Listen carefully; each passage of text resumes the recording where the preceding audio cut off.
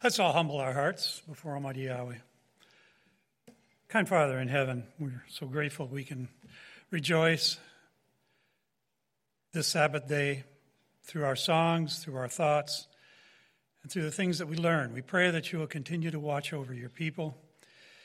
Bless those that are suffering, that they might realize that you are their Yahweh Rapha. You are the answer to whatever ails them. We pray that you will continue to watch over them as well. Keep us safe in these days. Help us to be good witnesses out in the world. Help us to remember that it is our example, and not fearful to have a strong answer, a ready answer for those that ask. And we pray also now that you'll be with this message, that these words would be yours, and that we would all rejoice before you in the rest of this Sabbath day. In Yahshua's name we pray. Hallelujah.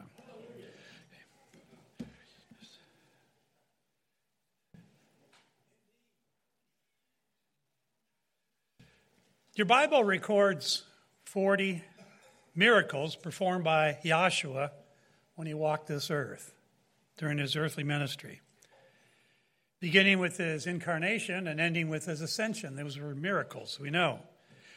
He raised 3 individuals from the dead: the widow's son of Nain, Jairus' daughter, and of course Lazarus. But you might agree that the most mystifying of his miracles is his cursing the fig tree and why he did so in Matthew 21 and Mark 11. Mark's more detailed version reads, "And on the morrow, when they were come from Bethany, he, Yahshua, was hungry, and seeing a fig tree afar off, having leaves, he came, if haply he might find anything thereon. And when he came to it, he found nothing but leaves. For the time of figs was not yet. And Yahshua answered and said unto it, No man eat fruit of thee hereafter forever. And his disciples heard it." The NIV note says fig trees begin to leaf in March and April, but don't produce figs until about June, when all the leaves are out. Well, this tree was an exception because it was already full of leaves at Passover time. Verse 11:20 of Mark says, "In the morning, as they passed by, they saw the fig tree dried up from the roots. And Peter, calling to remembrance, says unto his master, Behold, the fig tree which you cursed is withered away. And Yahshua answered, Have faith in Elohim." It's almost like Peter was saying, I can't believe it. What you said to this fig tree actually happened. Yahshua says, "Have faith in Elohim, for verily I say unto you that whosoever shall say unto this mountain, Be thou removed, and thou be cast into the sea, you shall not doubt in his heart, but shall believe that these things which he says shall come to pass. He shall have whatsoever he saith."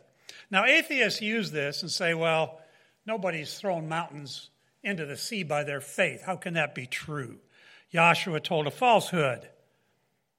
Clearly, Yahshua was punctuating the lesson, I believe, with extreme amount of metaphor. And the Hebrew language loves hyperbole, exaggeration to make a point. You'll find it all the way through Scripture. You say, wait a minute, that's a little strong. Well, that's the way the Hebrew language often works. Faith is not given or used without a righteous purpose. I'm wondering, what's the point of throwing a mountain into the sea just to say you could do it and glorify yourself, perhaps? This mountain, I believe, speaks of succeeding to do what's thought impossible. The mountains that faith can move are things like mighty empires, hearts entrenched in evil, hearts so hardened they're thought hopeless to penetrate, to get through to. Mountains can symbolize large and challenging obstacles in life that demand hard work and faith to overcome. Mark 11:24 says, "Therefore I say unto you, what things soever you desire when you pray, believe that you receive them and you shall have them." Now, if we don't get them, what's the problem? Is it our belief? Do we not have enough belief? Have we just thrown it out there and seen what happens? And the next verse says, in verse 25, and when you stand praying, forgive, if you have aught anything against anybody, that your Father also, which is in heaven, may forgive you your trespasses. But if you do not forgive, neither will your Father, which is in heaven, forgive your trespasses. Belief and forgiveness, two very important attributes of a believer. But let's go now to the fig tree again, which really packs a lot of lessons. So we're going to start unpacking. Why would Yahshua kill a tree for failing to bear fruit? Well, if you understand this miracle, it helps us see what Yahshua expects of us and what he died for. Yahshua's curse of a fruit tree has multiple layers of significance for righteous living. Yahshua's reprimand for a lack of faithfulness. That's what this really is about. Lack of faithfulness. The fig tree, was supposed to perform fruit, but it wasn't there. More specifically, he condemned a deceptive lack of faithfulness, symbolized by a tree having leaves, lots of leaves, thinking, whoa, well, this has got to be full of fruit, finding out there was none there. See, the fig tree in Scripture oftentimes is a harbinger. Matthew 24:32, now learn a parable of the fig tree. When his branch is yet tender and putteth forth leaves, you know that summer is nigh. This is what Yahshua expected. We saw the fig tree. He's hungry. He says, I'm going to get some figs. Because he saw the tree in full array of leaves. Kind of like when he didn't see it, it's kind of like my apricot tree. It's been full of blossoms every spring now for 7 years. I haven't got one apricot from it. So I wonder if I should just cut it down or keep trying. Well, there's another parable coming up. We'll see a little more about it. But most say the fig tree illustrates Israel, which was not producing fruit of the right kind. Or not producing fruit at all. They were too involved with the world, even so far as banking in the temple. Remember when Yahshua overthrew the money changers? And it's kind of like Starbucks in the vestibule today. Yahshua's cleansing of the temple is sandwiched between two parts of the account of the fig tree, verses 12 and 14 and 20 to 25. Now, the leaves of the fig tree benefit the tree, right? That's why trees put out leaves, so they can do the photosynthesis thing and grow and get bigger and then be able to perform and grow fruit. But it's for the benefit of the tree. But its fruit has other functions, possibly even more important. Well, this fig tree equates to those who just live for themselves. They live life basically for me. They work to produce what elevates themselves in the world's eyes. But when it comes down to producing and offering fruit for the benefit of others, it's not there. Reminds us of ministries that continually focus on themselves and their sermons and their outreach. Look at us and how great we are. Like leaves that benefit only the tree. But they bear little fruit for the spiritual benefit of growing, helping those who are supposed to be committed. They are supposed to commit to truth. Preach the word, Paul admonished the young Timothy, because that's the number one job of a ministry, to preach the word. How often do you hear that today? You hear the word being preached, or is it all sweet nothings? It's far easier to talk about anything but the word, believe me. Ministries are famous for not preaching the word today. Preaching the word by getting into the scriptures requires that you know the word. So if you don't teach it, it implies that you either don't know it or you don't want to submit to it, what you find out. So if you don't teach it, it's a dereliction of duty, and it's a serious business when it comes to those who are supposed to be spiritual leaders. I was shocked one time somebody asked me a question, and I said, well, let's look for the answer. And they said, well, my minister, he won't take questions. What? Isn't that his job? It's like a carpenter that won't swing a hammer. I mean, I said, well, maybe they don't know the answers, or they don't want to be bothered, or they just don't want to take the time, or something like that. They lack the fruit. That's the point. They don't have the fruit in what they're doing. It takes years of study and midnight oil to have a Bible-based answer to all the myriad of questions that a minister is constantly bombarded with. But many don't want to work that hard. They tack up their shingle and they do the minimum amount of allowed by law. They avoid the weightier matters which matter most. Those things that change lives, that come through the fruit of the Spirit, that's what they need to be pushing and showing and helping people with. And that comes by getting into the trenches and hammering out issues that someone has needing answers to. Too many fig trees abdicate their responsibility and deceive the gullible into believing they're getting the real deal when it's just fluff. You see, Yahshua is the fruit. He's the fruit inspector. And sadly, he too often finds no fruit where he expects it most. Matthew 7:16, you shall know them by their fruits. Or we could say by their lack of them. Several times the prophets describe Yahweh as inspecting Israel for early figs as a sign of spiritual fruitfulness. We find it in Micah 7. We find it in Jeremiah 8 and Hosea 9. But he finds no first ripe fruit that my soul desires. I found Israel like grapes, Hosea 9:10 says, in the wilderness. I saw your fathers as the first ripe in the fig tree at their first time. But they went to Baal Peor and separated themselves unto that shame, and their abominations were according as they loved. How disappointing.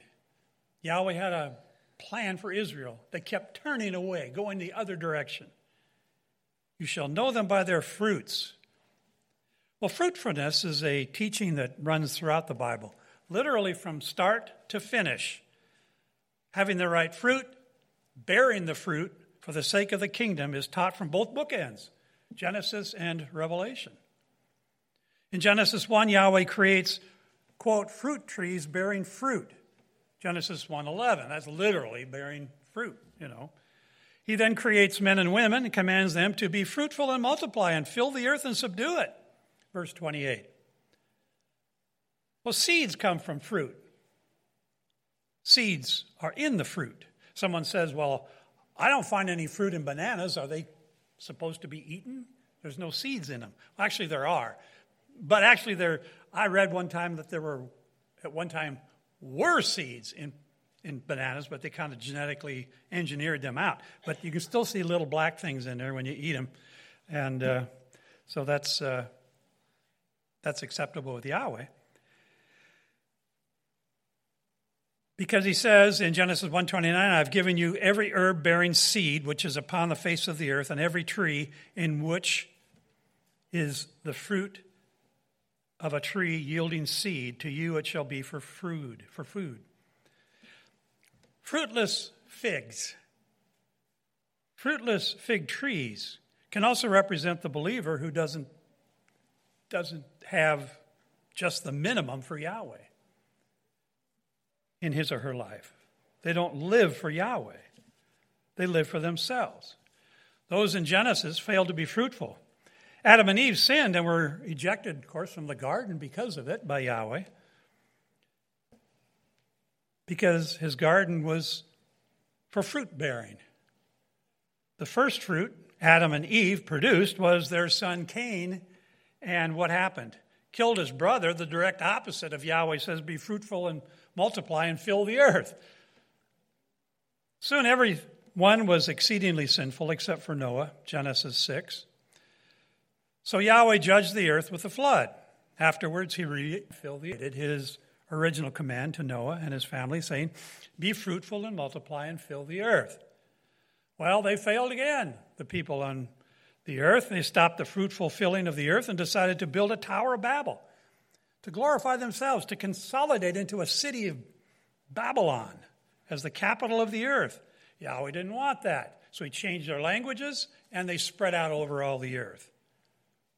Kind of unique when you think about it. How would Yahweh take care of this situation without coming down and just destroying this tower? Well, he attacked the builders by their languages. Pretty ingenious when you think how Yahweh does things. Same thing with a flood. Just wipes it all out. Genesis 11:4, and they said, "Go to us, let us build a city and a tower whose top may reach unto heaven, and let us make us a name, lest we be scattered abroad upon the face of the whole earth." This brought another judgment from Yahweh, which dispersed people, of course, over all the earth. After that, Yahweh formed a special relationship with Abraham and his family, the father of the Israelites. And he promised Abraham, in you, all the families of the earth shall be blessed. And likewise, Yahweh repeatedly called Israel to be fruitful and judged them for failing to do it. Throughout the Old Testament, Israel described as Yahweh's vineyard, the tree, the planting. This is a foundational metaphor for their spiritual health. Never thought so much could be said through trees. So when two exiles, the Assyrian and the Babylonian, Yahweh pours out the curse of barrenness, and Israel becomes a rotten fig. Jeremiah 29:17. But Yahweh promises one day to replant Israel in a kingdom and produce healthy figs from her again. You can find that in Joel 2:22, and Amos 9:14, Micah 4:4, Zechariah 8:12. Yahweh doesn't give up on man, and hallelujah, he doesn't. When Yahweh cursed the fig tree, I should say when Yahshua cursed it, there was a wealth of things we can learn from it, which his disciples, I would think, would have recognized that. They knew the Old Testament. Yahshua was teaching it. But they said, "Hey, look at that, the tree died." After cursing the fig tree, when Yahshua and his disciples had entered Jerusalem for Passover, Yahshua applied the tree metaphor directly to himself. "I am the vine, and my Father is the vine dresser," Yahshua says in John 15:1. And the significance of that is shown in the parable Yahshua tells in Luke chapter 13, where he teaches repentance. He begins by recounting that Pilate had killed a bunch of Galileans and mixed their blood with his worship sacrifices, of all things. Yahshua asked, "Well, did you think these Galileans were worse sinners than others?" "No." He said, "But you better repent or you're going to likewise perish." Then 18 people died when the Tower of Siloam fell on top of them. Why? Were they worse than everyone else in Jerusalem? Yahshua says, "No, but you better repent or likewise perish." Then in Luke 13:6, he tells a parable of a man with a fig tree in his vineyard. But after 3 years, kind of like my 7 years, after 3 years, finding no fruit on his fig tree, he says, "Cut it down." But the vine dresser said, hold on. I'll dig around it. I'll fertilize it. And if it produces, okay. If not, then go ahead and cut it down. Well, trees like the fig tree symbolize people, as I said, and the vine dresser, whom Yahshua equates to his Father in John 15:1, told the man to give it another opportunity to produce. Not yet, just wait. And by his graciousness, he gives us the chance to repent as well. How many times do we deserve to be cut down? But he gives us a chance. The fig tree was struggling, as so many do with sin. But Yahweh is patient. To a point. Many today need help in producing good fruit. This world is getting worse and worse, more rotten by the day. Some people were raised in a caustic environment, or they suffered abuse as children, and they haven't figured out how to stop the cycle with themselves. Others make bad choices in their friendships or don't think through life-impacting choices before they make them and then have to deal with the consequences if they turn bad. Some rush into marriage before really knowing their potential spouse. You're going to spend a lifetime with this person, you better know who they are. Others pattern their lives after the world and not the Word. Bad fruit is the result. Bad fruit from such things is endless. We see it all over the place. In John 15, the fig tree wasn't deceptive in not producing like fruit with the fig tree that Yahshua destroyed. Yet it shows a significant attribute of Yahweh the Father. Many see the Father as a merciless tyrant who likes to cause us misery, as did the deities of the pagans. You know, they're always causing the people suffering and so forth because they were the deities they worshipped. Yahshua teaches otherwise, that Yahweh allows time to repent and change. And how often do we feel that we don't deserve it? He allows us to change, turn around, follow him before getting the axe. Repentance entails producing fruits of the Spirit, meet for repentance. Galatians 5:22. But the fruit of the Spirit is love, joy, peace, long-suffering, gentleness, goodness, faith, meekness, temperance. Against such there is no law. Fruits of the Spirit. The vision of two baskets of figs in Jeremiah 24 teaches us that there is good figs, good fruit, and there is bad fruit. And figs can also be bad and carry a curse. It all depends on us to bring forth worthy fruit. And we can't rely on our bloodline. We're rewarded by what we do in this life and not because of our ancestry. Luke 3:8, bring forth therefore fruits worthy of repentance, and begin not to say within yourselves, well, we have Abraham as our father. For I say unto you that Elohim can raise up stones to be children unto Abraham. And now also the axe is laid unto the root of the trees. Every tree therefore which brings forth not fruit, good fruit, is hewn down and cast into the fire. You see, pride of ancestry was a problem back then. Peter had a problem with it, and Paul had to straighten him out, which exists today. We see it all over the place. They were arrogant because of their pedigree and why. They didn't choose their relatives. You know, we come into this world, we just come into this world. We have no choice about it, except those who want to abort babies. Pride of ancestry was common. When Yahshua was speaking to the disciples in the upper room where they were celebrating the Passover, he said, you did not choose me, but I chose you and appointed you that you should go and bear fruit and that your fruit should abide. John 15:16. John, late in his life, saw a vision of Yahshua, the sacrificed lamb of Passover, reigning over heaven and earth. He once again saw a tree with fruit. In the last chapter of the Bible, John wrote, then the angel showed me the river of water of life, bright as crystal, flowing from the throne of Yahweh and of the Lamb, through the middle of the street of the city. Also on either side of the river, the tree of life, with its 12 kinds of fruit, yielding its fruit each month. The leaves of the tree were for the healing of the nations. This again shows that leaves are for the physical benefit. Fruit is spiritual. But you notice this tree is on either side. There's more than one tree. It lines the whole river, I suppose, or the way. From beginning to end, Yahweh likens people to trees or vines or plantings that produce or not fruit. Fruit that extends a blessing throughout the earth. So, when we look at this parable and we look at the cursing of the fig tree, we find out there's a lot of meaning there that goes beyond just the visual, just what we see. And then we don't ask the question, well, why would he kill a tree that wasn't producing fruit?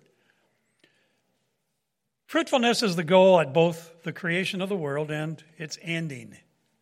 It's the purpose of both calling of Yahweh's chosen people and their redemption. Fruit sustains life, both physical and spiritual. Fruits of the Spirit are actions that we take. They are what the gifts of the Spirit inspire us and produce in us. The presence of these fruits is an indication that the Holy Spirit dwells in the believer. Well, I just read off the fruits of the Spirit. The KJV lists 9 spiritual fruits. The Latin Vulgate that the Romans use adds 3 more. But I want to look at the 9 that we commonly are associated with as fruits of Spirit. There's the charity or love. Charity is another word for love. Love is the outgoing love of Yahweh and our neighbor without any thought about self, getting something in return. We just do it out of love, out of charity. It's expressed in concrete action and it's not just a warm and fuzzy feeling. It's actually doing for others, putting yourself out there for others, even when it's not convenient. Look at Yahshua. Every day he gets up, he's probably going around, come on, disciples, get up. I know it's 5 a.m, but we got work to do today. And they're probably thinking, here we go again. Or maybe they were all excited. I don't know. I know Peter was probably excited. He was always out there, ready to go, gung-ho, and wanting to know something new. Maybe this day I can jump into the water and walk on water. I don't know. Whatever they were going to do, Peter, I'm sure, was first in line. But the whole idea was they were doing it for the people. Yahshua never served himself. Yahshua wasn't a fig leaf. He was a fig fruit. The next one is joy. After love, we find joy. The fruit of joy when the negative issues of life don't bother you. Yeah, well, that's life. I just keep on going. It's not going to distress me. It's not so much an emotion, it's more of a calmness.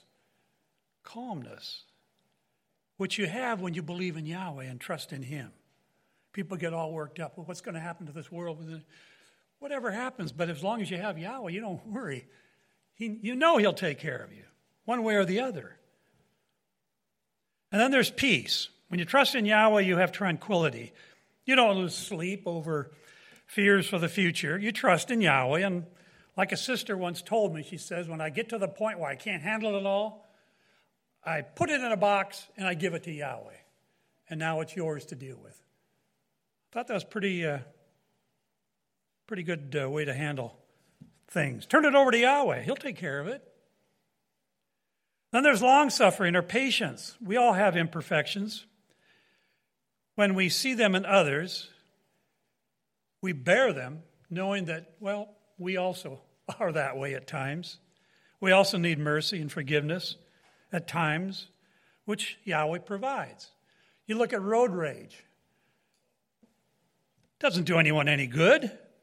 It only increases blood pressure, shortness of life maybe through that.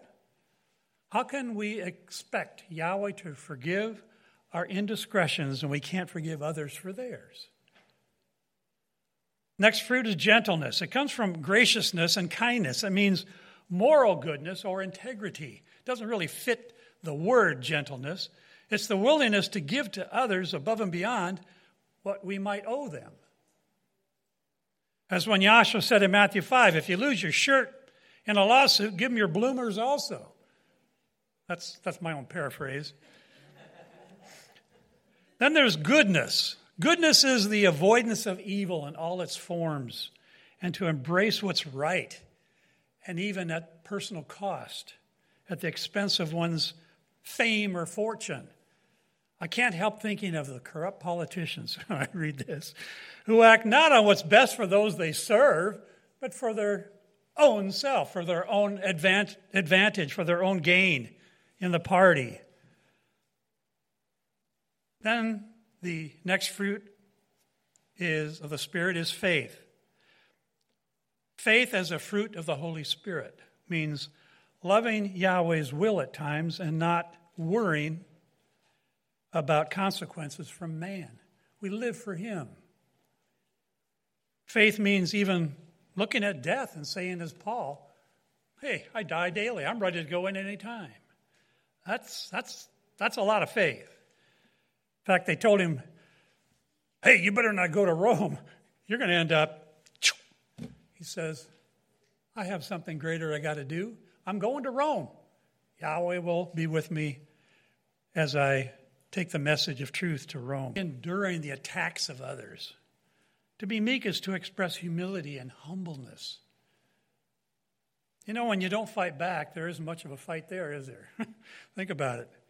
Knowing you're living for a greater purpose than this life says it all. Why should I worry? Why should I worry if people attack me? Let them attack. Yahweh knows, and that's all that matters. To be temperate is to be, and that's the next one, temperance is to be forgiving rather than angry, gracious rather than vengeful. The gentle person is meek, like Yahshua said, I am gentle and lowly in heart. I am meek and lowly in heart, Matthew 11:29. He doesn't insist on having the last word, having his own way, but yields to others for Yahweh's sake. Okay. I don't know if you've ever seen the show Monk. But people will accuse him of stuff and says, yeah, you're right. That's the way I am. There's no fight there, no pushback. I guess I am that way. I think Yahweh likes us to kind of be that way at times. Yeah, I'm a sinner too. It's hard to do because our natural, we want to rebel and we want to fight back. That's the natural carnal nature of man. But that's not what Yahweh's looking for. The fig tree was behaving like it was fruiting, but was not actually obeying the rhythms that most fig trees followed. It was putting out leaves too quickly, but not yielding nourishment. It wasn't doing it for the right gain, for the right purpose. It wasn't fulfilling its purpose, but it was portraying a false image, and this is what Yahshua didn't like. The false image that was portrayed there and deception that went along with it. So he says, cut it down. And of course, we're talking about people, basically here. There are many who operate like the fig tree, like Pharisees who gave the impression of righteousness and how great they were in their faith and in their morality, but their hearts were so inwardly focused and hardened by pride that they were unable to even recognize Yahshua the Messiah. Not only when they saw him, but also in his teachings. They didn't get it. Well, these fruits in your life are a powerful witness, bringing others to salvation, hopefully. I'm not going to speak all afternoon on this, but just remember that I remember that one of the best quotations I ever heard, preach the scriptures daily, and when necessary, use words. Hallelujah.